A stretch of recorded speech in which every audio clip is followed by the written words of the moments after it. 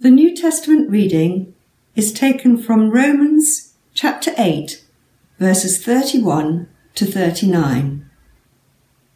What then shall we say to these things? If God is for us, who can be against us? He who did not spare his own Son, but gave him up for us all, how will he not also, with him, graciously give us all things? Who shall bring any charges against God's elect? It is God who justifies.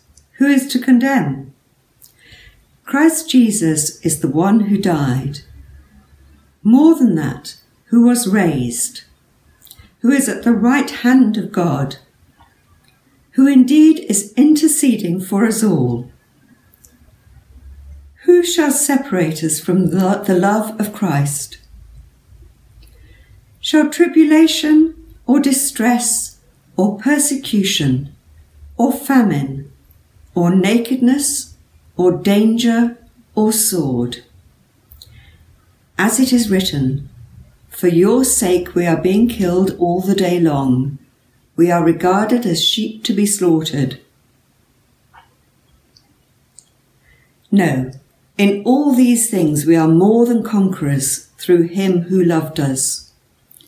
For I am sure that neither death nor life, nor angels, nor rulers, nor things present, nor things to come, nor powers, nor height, nor depth, nor anything else in all creation will be able to separate us from the love of God in Christ Jesus, our Lord. Morning, folks. If you've got a Bible, it'd be great if you could look back up or perhaps look for the first time at Romans 8. If we haven't met, let me introduce myself. My name's Ken and I'm the minister here at St. Joseph's. And in my younger days, I was part of a church in Glasgow in a really rough area. And it was brilliant because it attracted all kinds of different people from all kinds of different walks of life. But it was also quite unpredictable and even at points a bit scary. I can remember this one time we were doing our summer holiday club, which we called the Big Buzz for young kids. And myself and my co-leader were walking somewhere, I can't even remember where, with a few kids. And she had one of them perched on her shoulders when all of a sudden we made the wrong turn. Not wrong as in we went the wrong way, but wrong as in it was the wrong street. Sure enough, as we entered this street, there were the local Rajis. And they'd seen us. And so they pulled themselves up and started to swagger towards us in only the way that those who are looking for trouble and confident of coming out on top of said trouble can pull off. But at this point, suddenly from on top of my co-leader's shoulders, this voice pipes up. Who are you looking at? Do you want some? Come on and get some if you think you're hard enough. I mean, this wee lad, he was probably only about 5 or 6. He would have only come up to these guys' waists. And yet here he was, bold as brass, challenging them to do their worst as if nothing in all the world could hurt him or us. And in this case, he would have been right. Because as soon as they looked up at this pipsqueak, they parted like the Red Sea. Mumbled a few apologies and let us pass. Why? Because these guys knew who his dad was. And if you had known who his dad was, you would not have messed with him either. He was untouchable because his dad was untouchable. And folks, as we come to the end of this series in Romans chapter 8 this morning, the Apostle Paul's defiant tone is a wee bit like that little lad's. Last week, we looked at verses 28 to 30, in which Paul gives us the basis of Christian assurance. This week, he just literally revels in it. He's like, if verse 28 is true, and by the way, it really is, that for those who love God, all things work together for your good. And if the golden chain of God's salvation promise in verses 29 and 30 that lead to your glorification is unbreakable. And again, it really is. If all that is true, then nothing in all the world can really harm us. not really, not ultimately. We're untouchable because of who our dad is. Not some Glaswegian gangster, but our loving Heavenly Father. Now, you might wonder, how can he say that? God loves us, really? In all things? Even these things we're going through at the moment, he works for good? I mean, how can you even think of saying something like verse 37? Knowing all these things, in the midst of the troubles and difficulties of life, we are more than conquerors through him who loved us. How on earth does he get there? And how do we too in this crazy year of 2020? As we feel that in so many ways we are not overwhelmingly conquering, but we're losing at every turn. Well, here's how. Listen to the logic of Paul's questions here, and you will see that if you are a Christian, you are more than a conqueror. Firstly, because God is for you. See that there in verse 31. What then shall we say to these things? If God is for us, who can be against us? If you're a Christian watching this morning, who could be against you? Answer? Well, actually, quite a lot of people. The unbelieving world finds Christianity offensive. So it says that it's not only against God, but against his people. So sometimes there's outright hostility there, isn't there? But most of the time, for most of us, what we experience is passive or patronizing indifference. The world is against us. We know it. And then there's ourselves. Our own sinful nature is set against God too. We saw that earlier on in the chapter in Romans 8. We're our own worst enemies as sin gnaws away at us. And fights against the leadership of God's Spirit that he's put within us. And what about the devil? Satan has a file on us. He is determined to destroy and distract us. And we feel his attacks and his accusations. Who's against us? Well, lots of different people. Which is why there are so many situations in which we struggle to have confidence in God. But you hear what Paul says here? He says, if God is for us, who could possibly stand against us? Do you see what he's asking? He's asking this question. He's saying, even if the whole world was stacked up against you, is it stronger than God? So take that situation where you feel totally outnumbered, where you feel as a Christian like you are losing. And this is what you've got to do. You've got to compare the two sides. On the one hand, what you are afraid of, what you fear.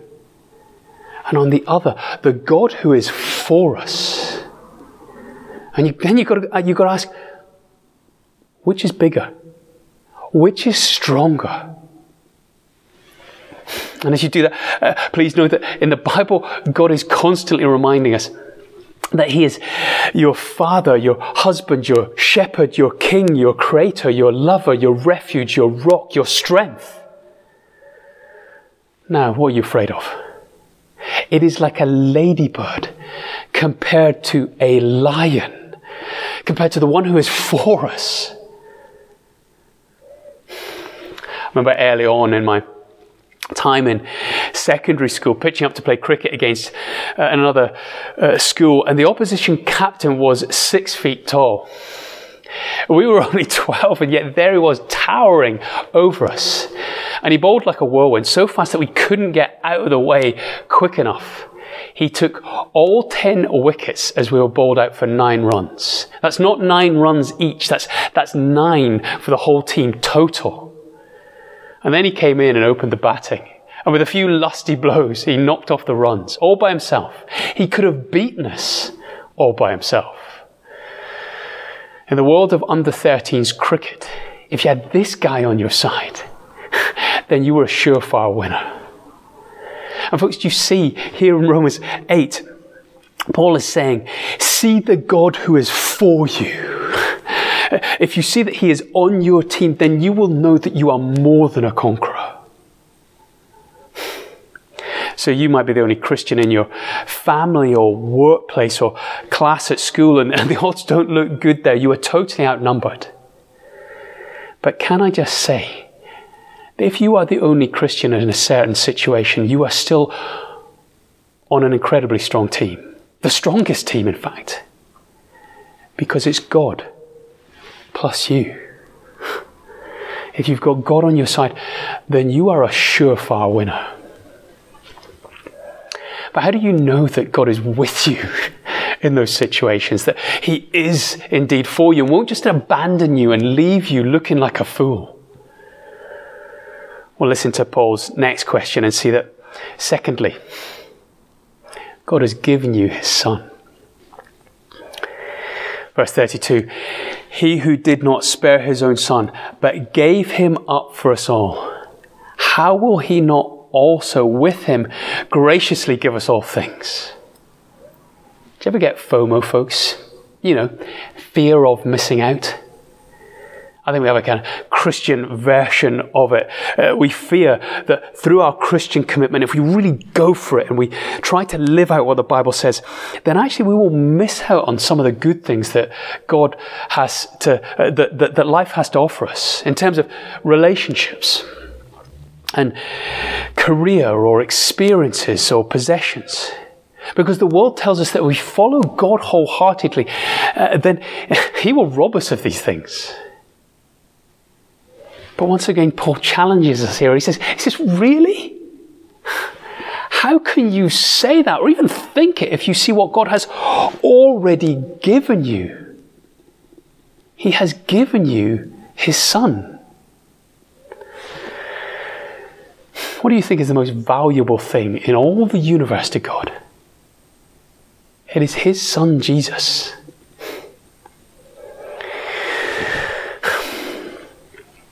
And yet, even though we deserve to suffer as one of God's enemies, in order to rescue us from our sin, He did not even spare His own Son, but He sent Him to the cross to die for us. If you're a parent, would you do that for someone? Even someone you loved? I don't think I would give my one and only Son for anyone. But God did. And if He loved me that much, then surely I can trust Him for everything else. He's like a husband who gives his wife a £50,000 present, maybe a beautiful diamond necklace. Do you think he's going to wrap that up in used hankies? If he's going to buy the £50,000 necklace, if He doesn't even spare His own Son, then surely He will give us the wrapping paper too. He will give us everything. He will give us all that we need. And so the question becomes, as we look down at verse 32, what are these all things? Are they what the prosperity preacher might offer us? Are they what the adverts tell us that we must have? Are they all the trappings of a comfortable middle-class existence? No. The all things are the all things of verses 28 and 29. And we know that for those who love God, all things work together for good, so that we might be conformed to the image of His Son.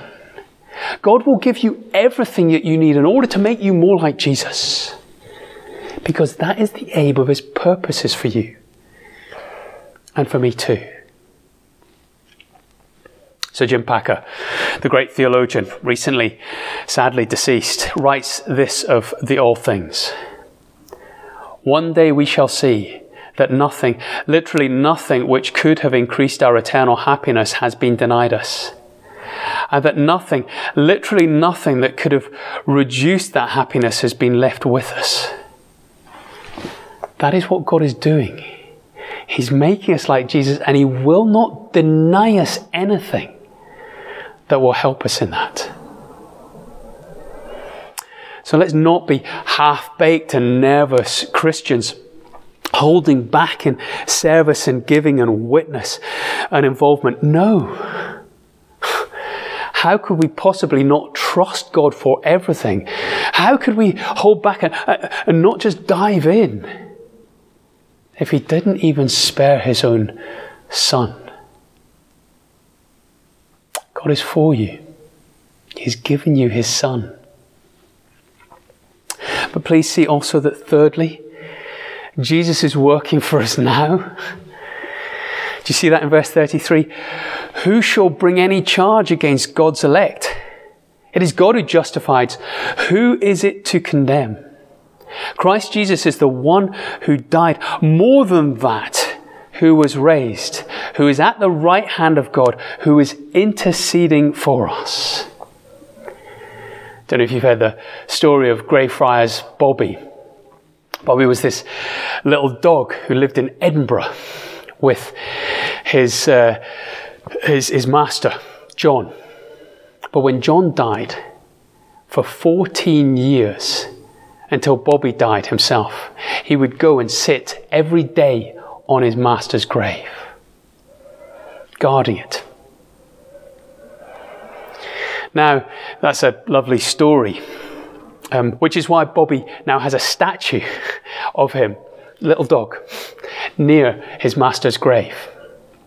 There's also something tragic about it too, because the one who fed Bobby is gone. The one who cared for Bobby is gone. The one who loved Bobby is no more.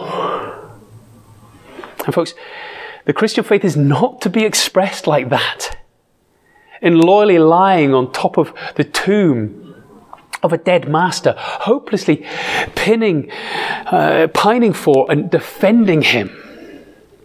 No, he is alive. Which means what? He can continue loving us, continue feeding us, continue caring for us. You see, Paul is reminding us here that Jesus not only died, but he rose. So the Christian can plant their foot firmly on the solid ground of the empty tomb, and with a reasoned faith that say that Jesus lives now to protect me and defend me and love me.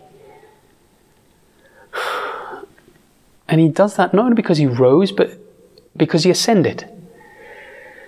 To where? Verse 34, at the right hand of the Father, seated at the place of power. And what's he doing there? He is interceding for us. Have you ever stopped to wonder what Jesus is doing right now? He's praying for you. He's praying for me.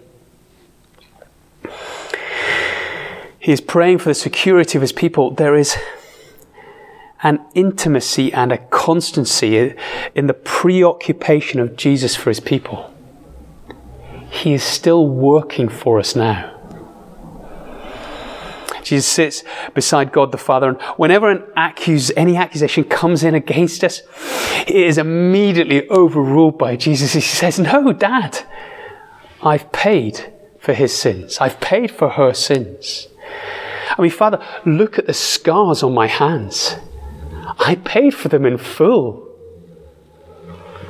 So they must not be made to pay again, because they've put their trust in me. Nobody can undo what Jesus has done on the cross. So we are fully and finally free from all guilt and all accusation. Because of the cross, yes, but also because Jesus is still working for us, protecting our salvation in order to bring us safely home with him. And I hope you will see in that, fourthly and finally, that God will never stop loving you.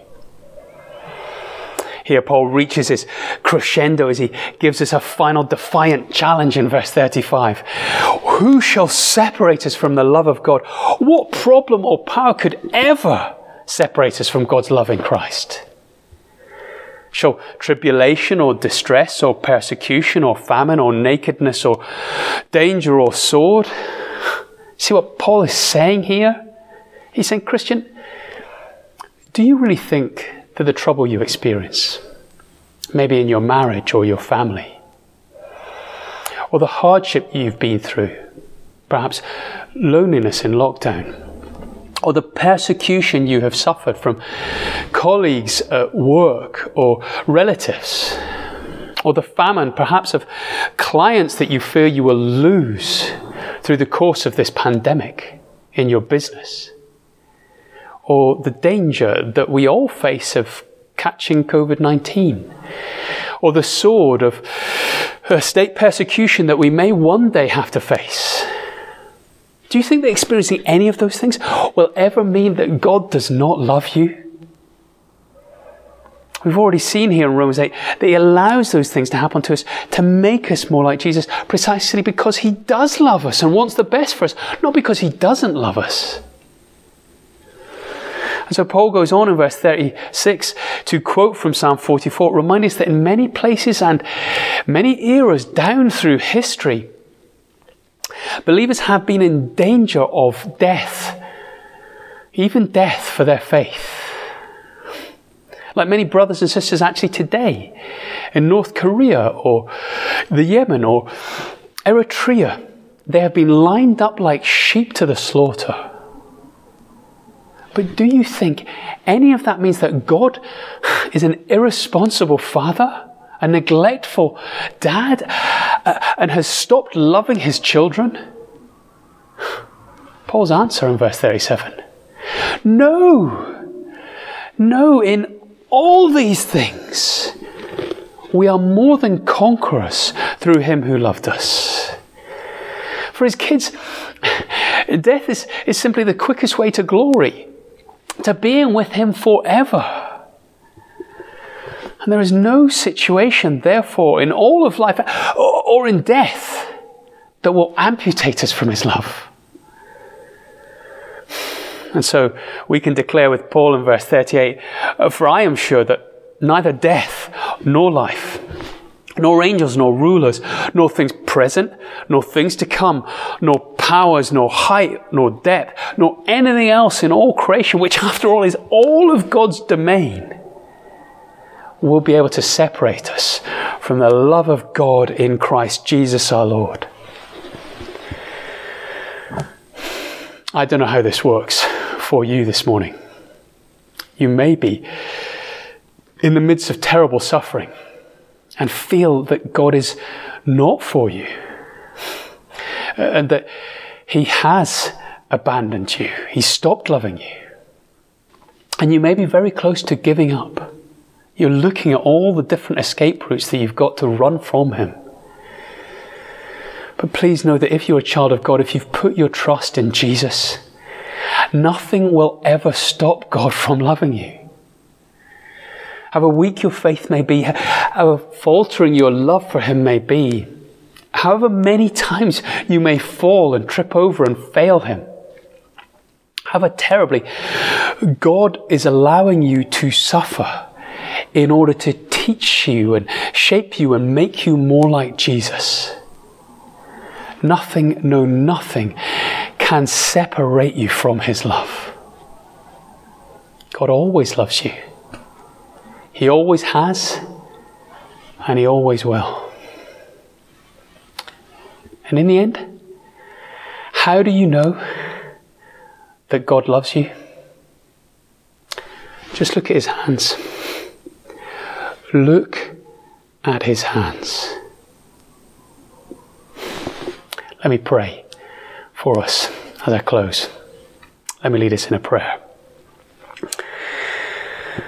Oh, now, in all these things, Romans 8 verse 37, we are more than conquerors through him who loves us.